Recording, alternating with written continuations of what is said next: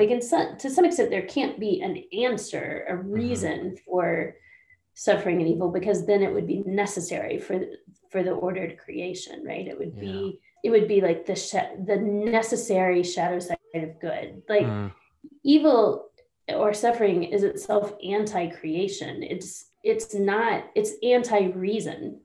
There's not a reason for it, because if there was a reason for it, it would fit in the order of the universe. Mm. But it's actually just all that is opposed to goodness and truth and light and Mm. God, right? And so there can't be like a neat explanation, because then we would somehow need it in the universe. But I Mm. think the ultimate answer is that it's anti-creation, it's anti-reason, and it will be judged by Jesus. Yeah, it's a beautiful thing. Through sunshine and rain, stressing over everything, losing your brain. Pick back up yourself before you go insane. Levitate over the times that you got the rain. Times are tough, I'm being honest. We can see the light, just remain modest. Can't forget, just a day reminder. Life's a little short and take off the blinders. Be a little wiser. Build my own future, I'm the pathfinder. CMG is a team with a franchise. Impacted by the worst decisions. Breaking bad habits on the repetition. What you get into now? Gave too many chances, got screwed now.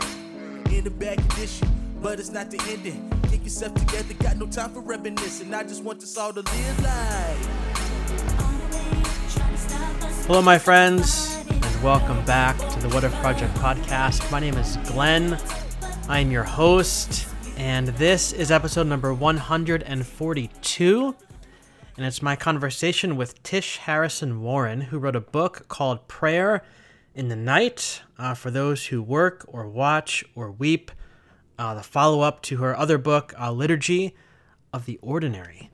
And I have been wanting to talk to Tish for a long time. I read Liturgy of the Ordinary when I was in seminary for one of my classes, and I remember reading the book going, oh, this has some revolutionary type stuff in it. And when I started the podcast, she was one of the people I put on my list that I wanted to talk to. And I'd reached out to her a couple times on social media, but social media, sometimes it's hit or miss because there's so much obviously going on in the world.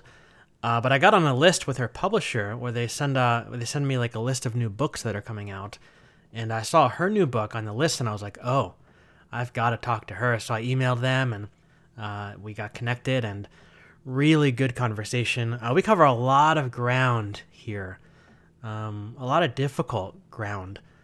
We talk a lot about the problem of evil. Why do bad things happen? Some heart-wrenching stuff, right? I mean, we're all going through stuff, and sometimes the question we ask is why. And we've tackled that question a lot on the podcast. We've talked to people like Thomas Oord, right, in his book, God Can't. We've talked to Mark Karras a little bit about that kind of stuff. James Danaher, who was my philosophy professor in college, we talked to him. Today we talked to Tish. Lots of different answers, lots of different ideas. And listen, this is not an easy one to tackle, right? There's not like a black and white answer for this. Why? Right? I talk in the episode about my wife and I when we had a miscarriage. Why? Tish talks about in the episode and in the book about her own experience with miscarriage and loss in their family and why, right?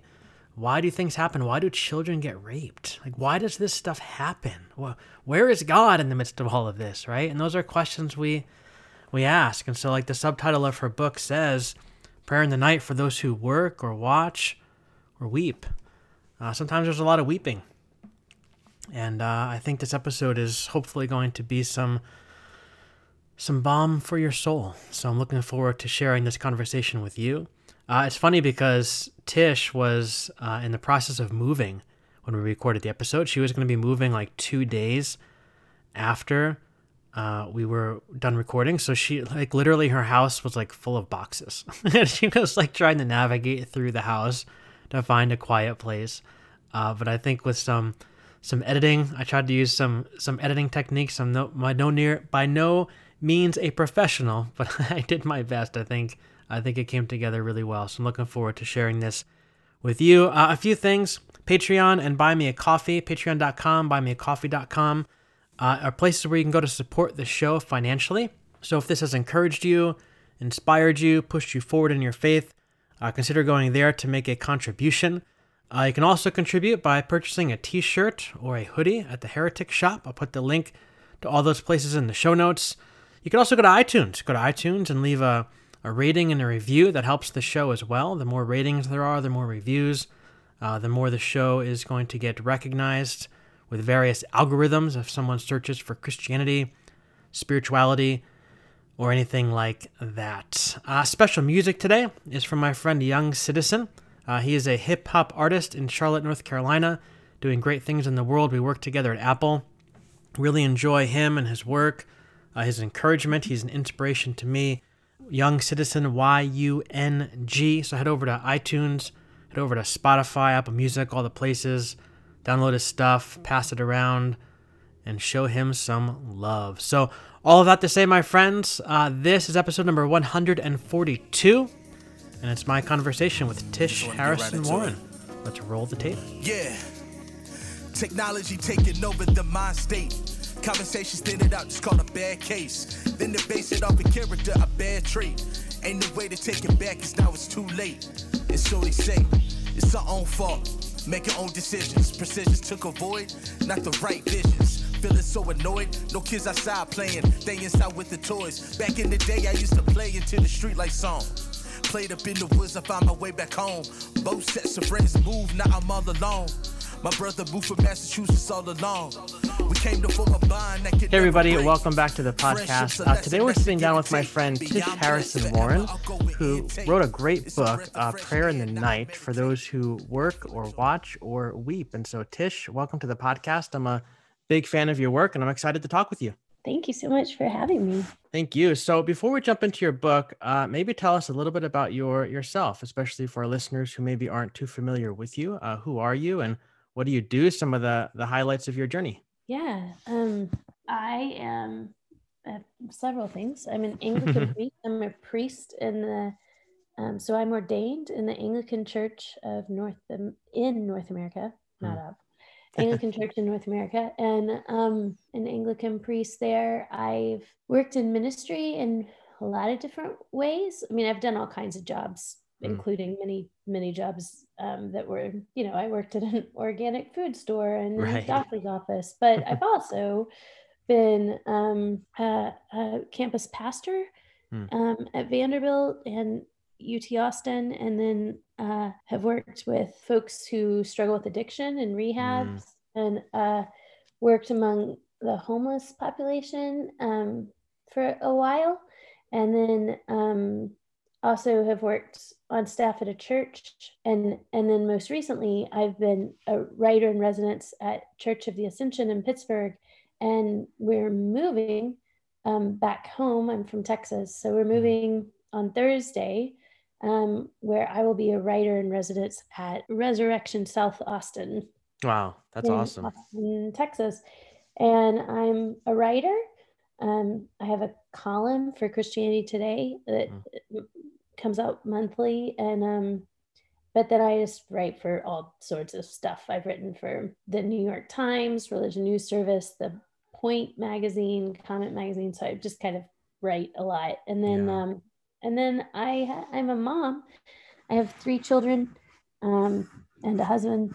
So I have a 10-year-old, an 8-year-old, and a 1-year-old. That's a broad spectrum.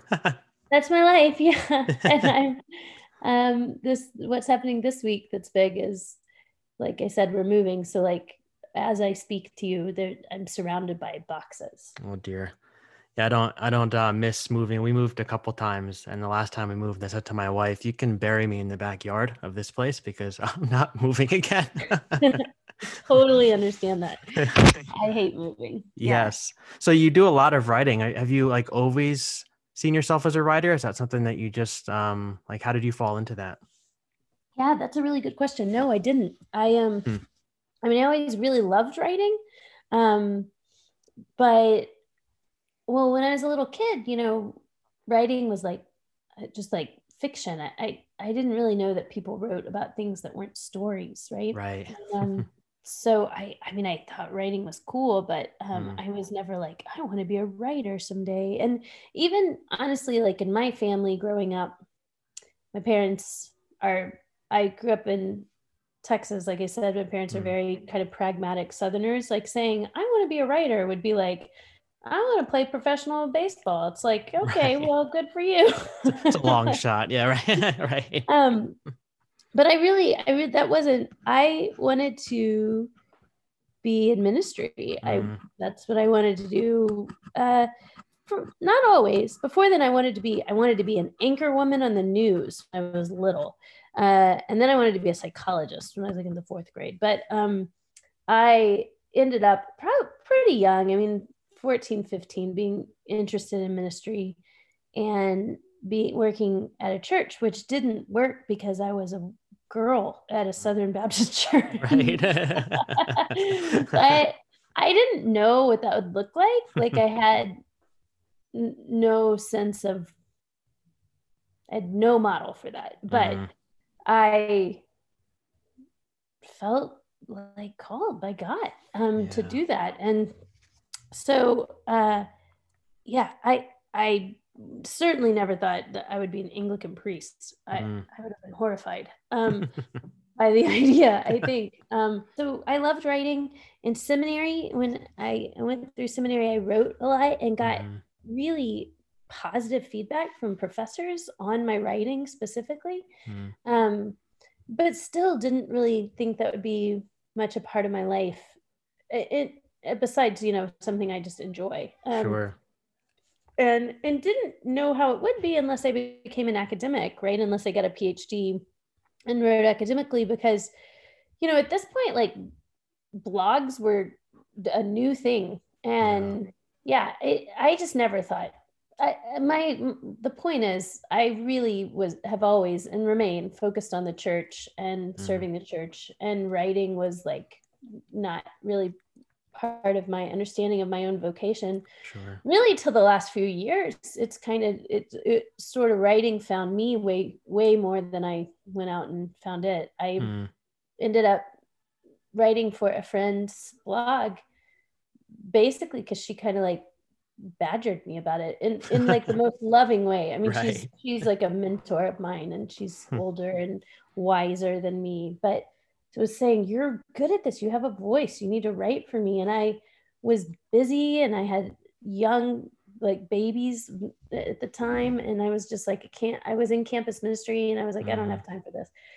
But she kind of kept asking me, and then I wrote something called Courage in the Ordinary. It was an essay. So it was like 2013, maybe even before. And it went really viral. And Andy Crouch, I think he might have kind of heard of me because we have overlapping circles, because I worked with InterVarsity and he did too. But he invited me then to pitch to Christianity Today. And one of the things that I would say to new writers, younger writers, is anytime someone asks you to pitch, do it right then. Like always have an idea. When someone asks you, hey, do you want to write for this? Have something right then before they forget who you are. Yeah. And so I did. And then I just started writing for Christianity Today. And I mean, totally freelance, like just, every few months. And then it just sort of grew and grew, and more folks asked me to write, and more folks asked me to write. And I just kept writing and writing until really at this point, it's a lot of what I do. I still preach, and I still, work in the local church, but a lot of my time goes to writing. Yeah. And that brings you to your latest book, Prayer in the Night. And so I guess maybe a basic question to maybe jump into that is, like, who is this book for? Like, whose hands, what was the goal? Like, whose hands were you hoping this book would fall into? I'll give a 2-part answer. Sure. In some sense, this book's for anyone. I mean, this book is for anyone who has lived through nights, who goes to sleep, who has ever had grief or loss or anxiety, who's ever kind of doubted or wondered about where God is in the midst of pain. So in many ways, it's like broadly for all Christians. Like there are people who won't like the book. Like if you're really committed to the prosperity gospel, like you're not going to like my book. If you're really committed to the idea that like, if you do your part, God will make things work out well for you. Yeah. Then that person would probably not like my book. It's not the book for you. They should probably read it still, Right. but so really anyone who is interested in following Jesus and particularly interested in what it means to pray when you are struggling and are not sure how to trust God. But a kind of subgroup of that is I did have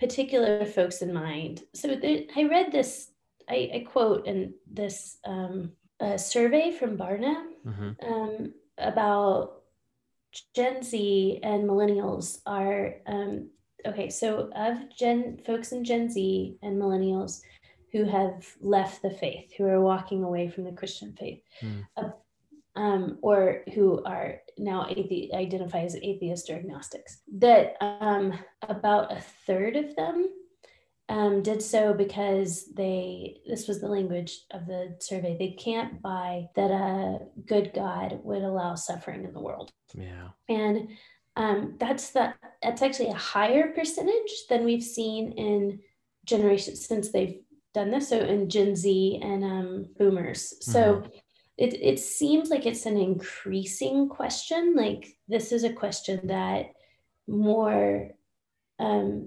that younger folks are wrestling with, even though it's somewhat ironic, right? Because we, in ways, our life is easier, right? We have vaccines. We haven't lived through like a massive war, like World War II. There's infant mortality is down. Like so it's in ways our life, we encounter suffering less, but it feels we sort of encounter suffering differently or different types of suffering. But whatever the case, it feels like this is a bigger question or a bigger struggle. So I wrote this with people in mind, with anyone in mind, whether you're on top of the world or struggling, but just because I think grief is inevitably going to be part of our lives. Yeah. But I had a particular interest in someone who, I don't know, maybe I was going to say someone in their like 20s and 30s, but maybe not. Maybe it could be even folks older than that, but that are wrestling with what it means to trust God and are maybe wanting to continue to walk in faith, but aren't sure how to do that in a way that's really, really honest about the brokenness and the darkness in the world, and that are struggling with like, how do I continue in this way of Jesus when I don't feel full of faith, when I don't feel like ardent belief, when I feel a lot of grief and a lot of struggle and a lot of uncertainty about where God's presence is in my life. Like that was sort of the place to some extent, like that was where I was struggling with those kinds of questions in this book. And so I have like just a compassion, and I don't know, I just wish I could kind of like take all of those folks out to coffee. And I can't, right? I can't take them all out for coffee. So I wrote this book instead. And the book, as you kind of you mentioned, really comes from a personal place, right? Like you dedicate a good portion of the book to this, but maybe you could take our listeners maybe like a little bit behind the scenes of the book, like what was going on in your life as the early fragments of this kind of came together. And I ask that because sometimes people can write about things, you know this because you're a writer, but you can write about things that you've never had real experience with, but because you're a good writer, you can make it sound really good. But you really do understand the pain of praying in the night or praying in the dark times of life. Yeah. I mean, so the book starts in 2017, which was just a hard year for me. And we moved from Austin to Pittsburgh in January. And the week after we got here, my dad back in Austin passed away unexpectedly. I mean, suddenly, at least. He had been sick for a while, but we didn't know he was going to go so quickly, and he passed away really suddenly. Like, I had talked to him earlier that day, and had no idea that would be the last time we would talk. So then I flew home for his funeral and spoke at his funeral. And then the next day found out I was pregnant, which was this joyful, crazy thing, because I was mourning my dad. We had wanted to have a third child for a long time. So it was a overwhelming mix of emotions. And but 3 weeks later, I miscarried rather dramatically. I mean, I start the book here in this kind of like, it was like medically complex and difficult miscarriage. And then got pregnant again, surprise, like as a surprise, and had a long, hard pregnancy. And in the second trimester, we lost our son in another miscarriage. So it was about 6 months that were just really hard. I don't get into it in the book, but there was some really rough stuff in my professional life and my writing life as well, and our marriage, like that was tough. So it was just like a exhausting 6 months, and really beyond that, it was pretty much all of 2017 was long and hard and dark year. Wow. And so at the end of that, kind of after all of that, I say in the book, like I was the priest that could not pray. It felt like prayer became really difficult. It felt like slowing down itself, and the silence of that was intimidating. I would start to feel hard, bad feelings that I didn't want to feel. And but also it just felt like there were so many questions that I knew wouldn't be answered, and I couldn't put into words the depth of the pain and questions and doubts and longing. My words kind of failed. So of course, like I'm an Anglican priest, I could pray, like I could say words to God, but it felt like it wasn't capturing. It was like I couldn't remember what was real or what was true, and I didn't know how to tell God where I was at, you know. And so it felt like words kind of ran dry or bounced off the ceiling. Right. I don't love that analogy, because I don't think God's like above our ceiling. Sure. But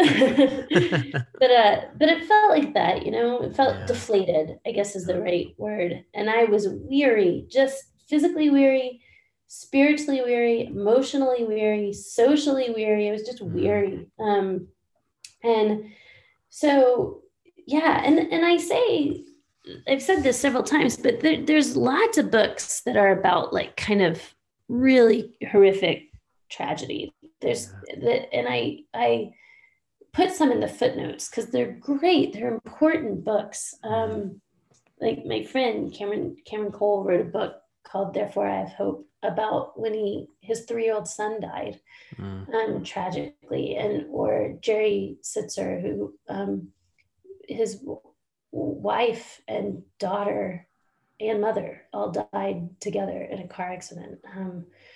So that's like unbelievable kind of deep tragedy and suffering. And that's not my book. I mean, my book isn't really about horrific suffering. It obviously it's about suffering, but on a lot of people, 1 in 4 pregnancies and then miscarriages. So a lot of folks go through this. Almost everyone will go through losing a parent. Many of us have gone through the loneliness of moving and relocating across the country. So this is one of the things I say in the book, is that it's easy to think of grief as being kind of the personal property of a specific type of people who've deeply suffered, who have, are enduring terminal illness or deep abuse. And obviously that's very real suffering. Yeah. But I also want those of us who have kind of ordinary suffering, ordinary average lives, to be aware of how grief still impacts us and shapes us, even shapes our ordinary day, that everyone who walks through life, really from the most privileged of us to the least, will experience very real suffering and very real loss, broken relationships. I mean, all of us will die. All of us will have people that we love who die. But even before we get there, all of us will experience a lot of pain. And I'm saying in the book, like, that is also worth grieving. We shouldn't compare our grief to others and minimize our own grief because other people have, are also grieving or even have kind of more substantial suffering. So I certainly don't want to paint myself as someone who's like, suffered untold tragedy. I think my suffering is pretty average, but I think what I want to say is, even for the average person, getting through life is full of suffering. It's full of pain. Well, first of all, thank you for sharing those pieces of your story with us, especially these big losses. I mean, I can't imagine that 6-month period, what that must have been like. But your story really speaks to me, because as you said, my wife and I, we had a miscarriage before our daughter was born. And as I was reading your story, I was just kind of thinking of my own really throughout the whole book.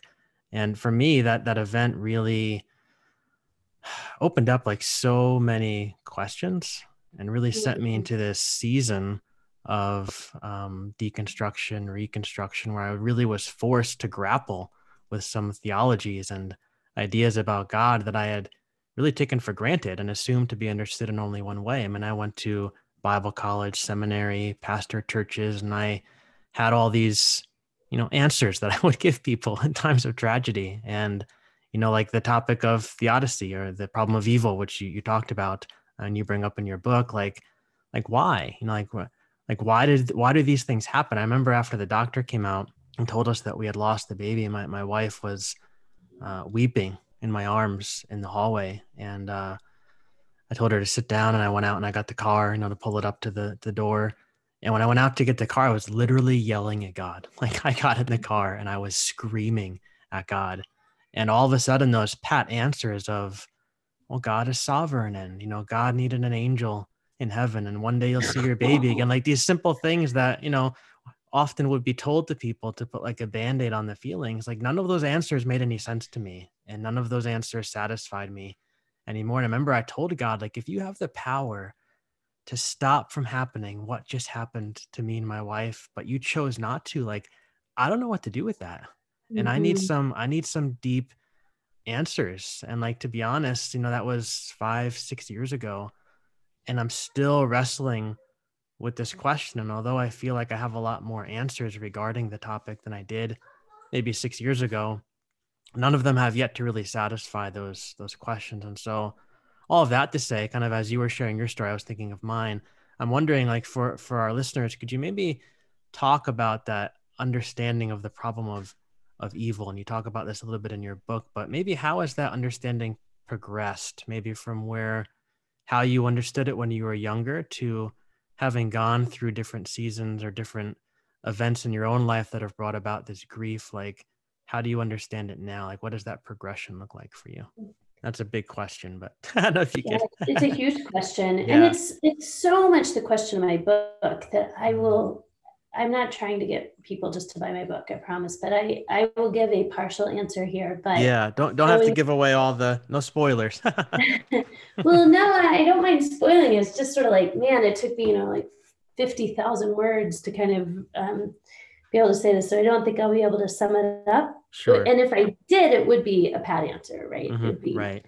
It would be this sort of, I mean, there's just, you're right. Like some of the most trite things that are uttered are in after tragedy, right? In the lines of funeral parlors, like funeral greeting lines, or greeting cards. Oh my gosh. Right. For loss. So yeah, to the point where it's cruel, right? But I mean, one of the things I'd say here is I guess I've to some extent given up on the idea of there being a completely satisfactory answer to the problem of evil or theodicy. Mm-hmm. What I mean by that is I actually think there's some very good, very important, like I think I have an intellectually satisfying answer, and I have for a while, and I'm happy to share more about that. And I could give you my sort of like philosophical, theological take on this. So I think even before 2017, I had a sort of an intellectually satisfying answer. And there's like loads and loads of philosophy and books written on this. And I mean, so there's lots I could say. And I think that's important. I think those, like, I think an intellectually satisfying answer is certainly, we need more than that, but we don't need less than that. So we can talk more about that. I don't know if you want to. Yeah, for sure. I'm all ears. Well, I mean, I think there's things to say about that evil is in and of itself is not something God sort of made, but is it's an absence. It is the lack of God. It is so in, like I say this in the book, like to some extent there can't be an answer, a reason for suffering and evil, because then it would be necessary for the ordered creation, right? It would be like the necessary shadow side of good. Evil or suffering is itself anti-creation. It's anti-reason. There's not a reason for it, because if there was a reason for it, it would fit in the order of the universe. But it's actually just all that is opposed to goodness and truth and light and God, right? And so it's there can't be like a neat explanation, because then we would somehow need it in the universe. But I think the ultimate answer is that it's anti-creation, it's anti-reason, and it will be judged by Jesus. It's the power of death in the world. So it's absurd. Like it's illogical. It doesn't fit in the order of things, because it's not the way things are meant to be. And other things too. I mean, I think that like a materialist understanding of the world, for instance, would say, there's no problem of evil, because I mean, there's evil, there's darkness, there's like suffering, but there's no problem, because it's introducing the notion that there's a good God that creates this problem. But in that view, there's also, first of all, no transcendent meaning of goodness. There's why I talk about in the book the problem of goodness. Like if there's no meaning or reason for suffering, there's also no transcendent meaning in things like love and beauty and goodness. Like it's just sort of like things I prefer as opposed to the things other people prefer. But it's also, I think, only thing in the world is material. Then this deep sense that things are not the way they should be, or that this is like when I experience suffering, I'm not just sad. I feel like it's wrong, right? Yeah. Like you yelling at God was because this feels wrong. Like this isn't. It's not just that you're sad. It's that it feels like unjust. The Christian story would say, yes, like that's true. Like the reason you feel it's wrong is because it is wrong. Yeah. In a way that if we don't have it, if it's just the material world, well, things just are as they are. There's no rhyme or reason to say this is not the way things are supposed to be. I mean, things are supposed to be exactly as they are, because this is reality. This is what is. And violence is part of that, right? Like, I mean, we see this in nature, right? Nature, red and tooth and claw. So to say things are not meant to be this way, is kind of that's a statement detached from reality, unless we believe that actually we were created for a world where there wasn't suffering, or a world where there wasn't death. But then you have the problem of evil. So, like, moving on from that, I think if people are listening and then they're like, none of these are really satisfactory answers, it could be that they need to read more philosophy. It could be, I mean, I'm not a theologian. I'm inadequate to do this. So, like, don't take my word for it. Like, read people smarter and better than me. But I here's what I've come to. Here's the bigger thing, is that I think I've given up to some extent on there being like certainly an emotionally satisfying answer to the problem of pain or theodicy, because I think that we don't want an answer. We don't want something to sort of make, there's like nothing that can make sense, or there's nothing that I could tell you that would ever make you losing a child, that miscarriage, like, okay, or acceptable. What we want is things to be made right. Like, we want action on the part of God. We want things to be mended and made whole. And we want to know that in the midst of like all of this, that God sees us and that God loves us. Right. And so it's, what I'm saying is that it's this longing, like it's this, I talk in the book as it's like a almost primordial like scream for things to be set right. It's a longing for wholeness. And it's a longing of like, God, where are you in the middle of this? Like, I think the anger you express actually in some ways shows an intimacy with God, right? That it's lament. It's like, where are you? How are your promises true in the middle of this? Like, and that's it. Like, we see this in scripture all the time in the Psalms, right?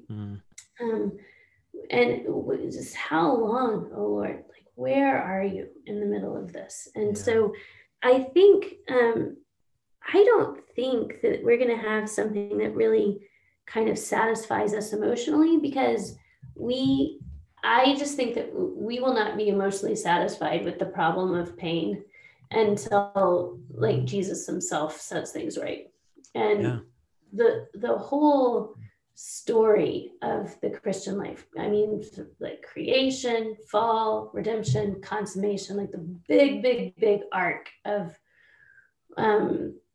what we would call redemptive history, like God's work in the world, is all a response in some ways to the problem of pain. It's all a response to things being messed up in the world. And so I don't think that we are going to be, I think that this is a chord that's just unresolved. Like, and Christians knew this. It's not like we're the first generation to be like, oh my gosh, there's not like a systematic answer to this in scripture. Right. Christians have known this forever. I mean, and I think it's just, they've let this chord go unresolved. And so we feel the tension of that. I don't know if you've ever listened to like music where there's like an unresolved chord, but the tension just sort of builds and builds and builds.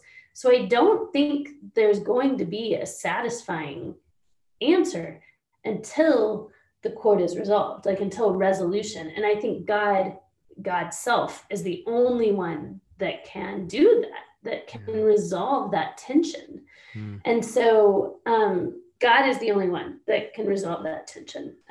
So we're not there yet. I mean, Christians would say, this is the hope. We live in the already, not yet, right? Like, we've seen the evidence that God will set things right is in the resurrection. It's in this historical moment of Jesus rising from the dead and defeating death. Yeah. But in the meantime, like, we live in the tension of that. And so I talk in the book about we're enduring a mystery. Like, so the problem of pain is a mystery. It's something that we're not fully satisfied with, but we are enduring. And I ask a lot in the book, like, so how do we endure a mystery? Or in the book I say, so if we can't trust God to keep bad things from happening to us, how do we trust God? Which is another way of saying kind of, how do we endure this mystery?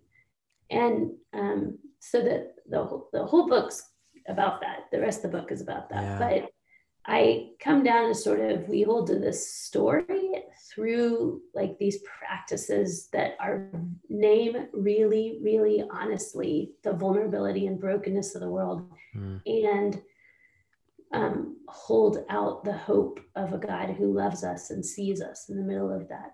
Yeah. But that's not a place of resolution. That's not a place of like, oh, it all makes sense, or I'm okay with it, or like, I think that's a place of tension and struggle. Yeah, I think, you bring up a really good point, and just that there's not necessarily an answer that's going to satisfy the different pains that each one of us has been through. And I think for me, like, I grew up in the evangelical world, and it's a world where there's a lot of answers to things, and there's systematic theologies. And, I spent years in seminary studying the answers. And for a while, like, the answers were good enough. But then, as life happens and you allow yourself to ask questions, sometimes the answers don't always fit. And I think that one of the things I learned in this process over the last 5 years or so is, felt like God said to me, you know what, like, I didn't let your baby die. I didn't cause your baby to die, but life is just hard. And we live in a world that's hard, but in the midst of the hardness, you're not alone. I'm with you. And I began to have these images of being in that hallway of the hospital with the doctor coming out, giving us the news, and, my wife in my arms weeping. And I had this image of God, whatever God looks like, holding me as I held my wife, also weeping. And just this image that you're not alone. And that doesn't, like you said, that doesn't give a mentally satisfying answer where it checks all the boxes of, oh, now it all makes sense. But there's a sense we're in the midst of that, just knowing that we're not alone in the midst of these horrible things that happen, in the midst of a very hard world and difficult world that we live in. There's something satisfying about that on an emotional level. Yeah, totally. And I think I really believe in here's what I'll say. I think through this process and through this writing the book, it's not that I believe that there's sort of like no answers, or but it feels like there's, I don't know, you can tell me if this feels wrong, but it feels like the church is sort of bifurcated into, there's sort of no answers. It's a reaction to, okay, so I actually think it's more like that everything is answered. We've got it all figured out. We got this nailed down in our systematic theology.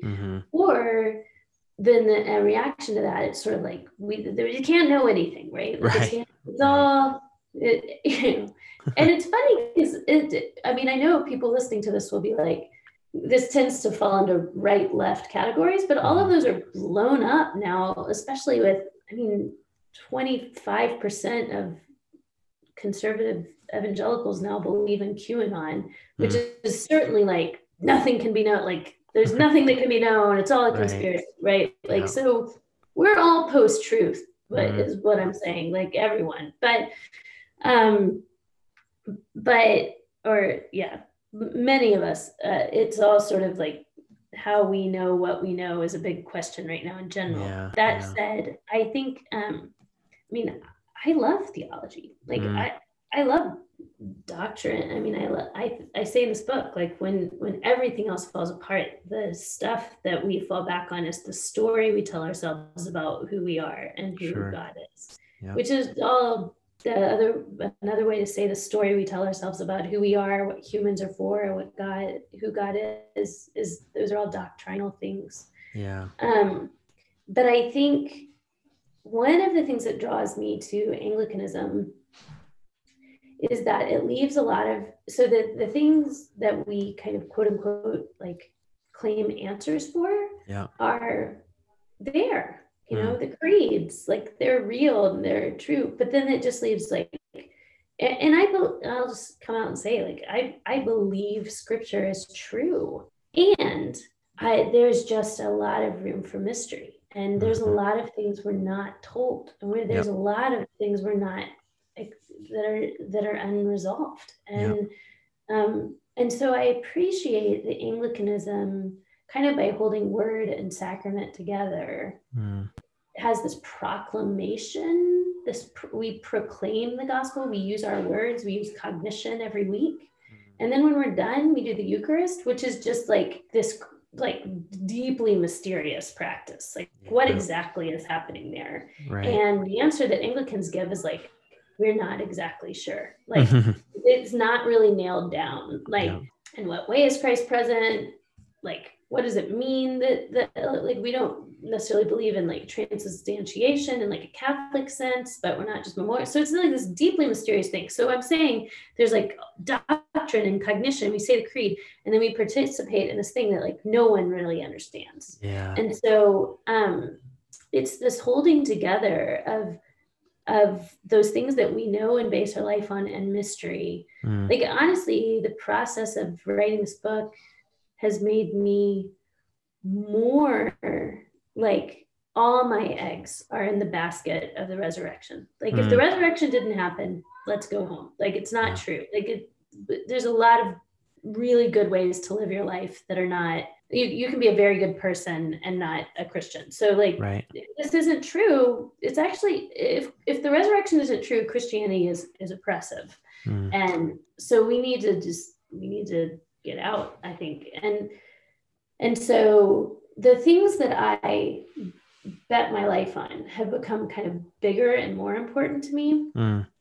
But I think, I don't know if this is the background you're from, and some of your listeners may not even be familiar with this term, but the idea of the perspicuity of scripture. It's this idea that like scripture is clear. And I believe in that. But the way that was understood historically is that scripture is clear about the things necessary unto salvation. Like the things that are kind of most important in scripture. It was never that everything in scripture is clear, or that everything in the Christian life is clear. And because it's not, like, there's just a lot of ambiguity in the Christian life that is inescapable. It's part of what I talk about it in the book, is like, there as poetry, like God is continuing to work and to speak. I don't mean like that he would say anything contradictory to scripture, but I am saying that like in our own lives, like the way that this is what I'm saying, the way you understand what the tragedy you and your wife went through in miscarriage is going to continue to change and be shaped by God as you walk with God. There are unanswered questions there that are going to continue to linger and are going to change, and they might become more intense, less intense. You might have completely different questions in the future. I just don't think that these things are kind of like put in a tidy box for us.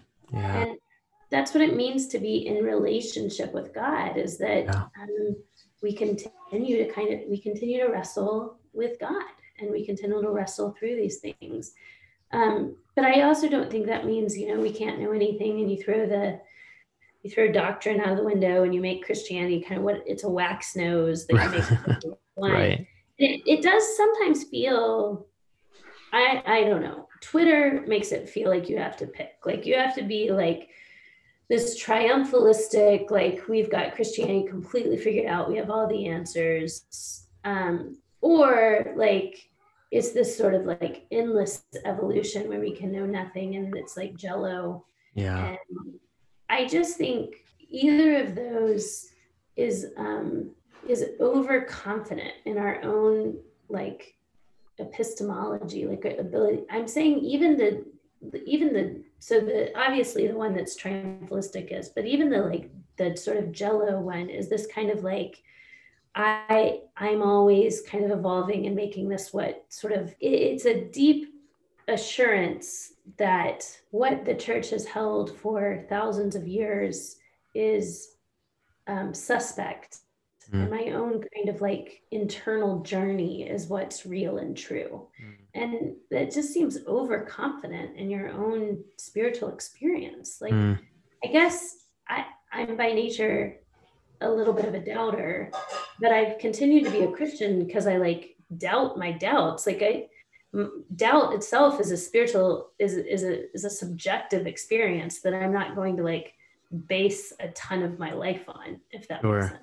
Yeah, 100%. And I think there's a lot of value, I think, in what you said, in that, you know, there's use the word ambiguity a couple of times, and, you know, obviously the word mystery, and there's it's good to be grounded in different things, but it's also okay to have questions, and it's also okay to say that you don't know.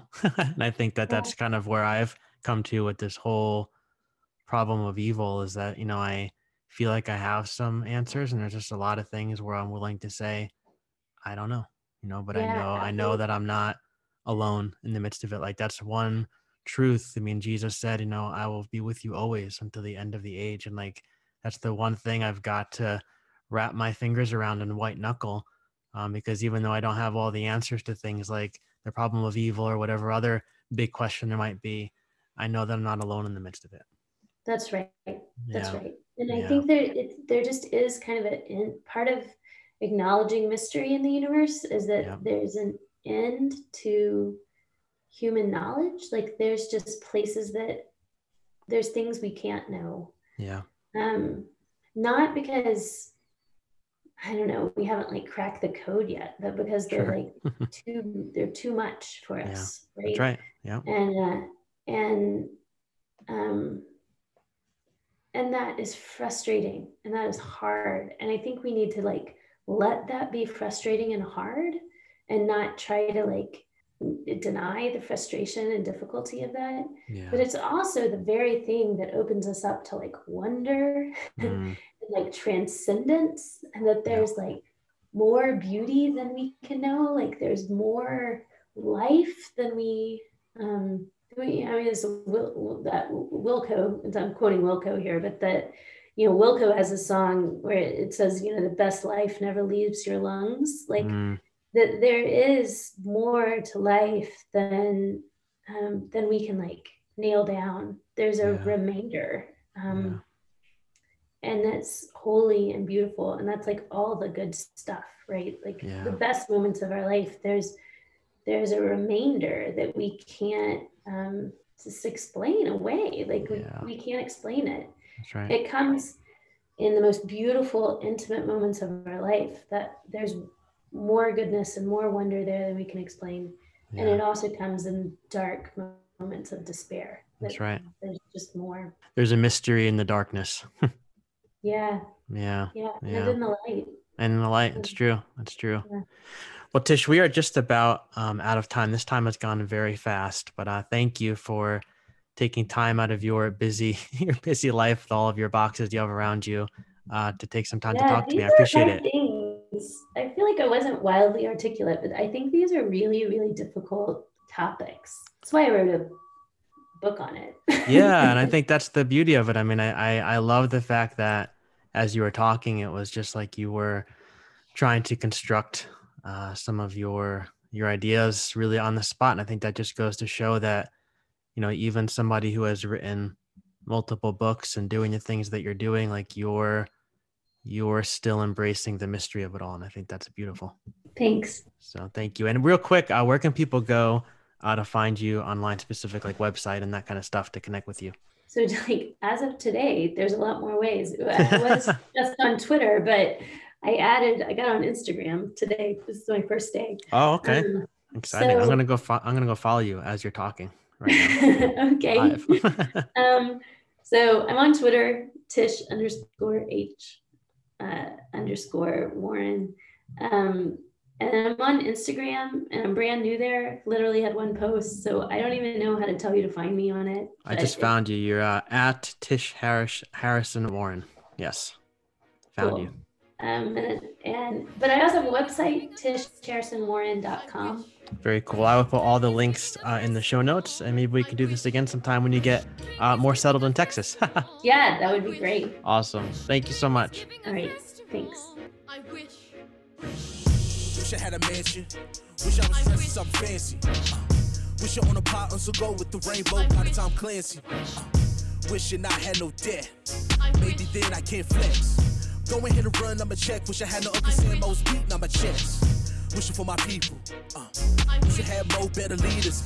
Have enough to make our own land. Name my own beach and we bring our own sand. Where we live is so bland. So much we're high on demand. Tiptoe around through in high lows. Feel like James Brown, love we going here to dance. Let me talk. At the end of the day, we know who's at a fault. We got our hands up, ready for a box. Undisputed, got their own lock. Champion. Go ahead, call the ambulance. So we said our own ambience. Dub TTG, train to go. Let's talk, no rambling. Wishing I had something foreign. Wishing I had something foreign. Knowing that I can afford it. Knowing that I can afford it. It's real love, but I just ignore it. It's all love, but I just ignore it. Wishing I had something foreign. Wishing I had something foreign. Knowing that I can afford it, knowing that I can afford it. It's real love, but I just ignore it. It's all love, but I just ignore it. Wish I had red bottoms on my feet, everything falls on me. Then I start clicking my heels to the ride, did this beat neat, ever wanna follow my speed? Let's close doors, more keys. Hey. Carolina Rose on freeze. Hey. Wishing I could fly to the Keys. Hey. That will be more free. Hey. Something in my mind hit the dough. Put on my fresh fit. Turn Sir Charles, let's go. We about to go and get it. Let me talk. At the end of the day, we know who's at the fault. We got our hands up, ready for a box. Undisputed, got their own lot. Champions. Wishing I had something foreign. Wishing I had something foreign. Knowing that I can afford it. Knowing that I can afford it. It's real love, but I just ignore it. It's all love, but I just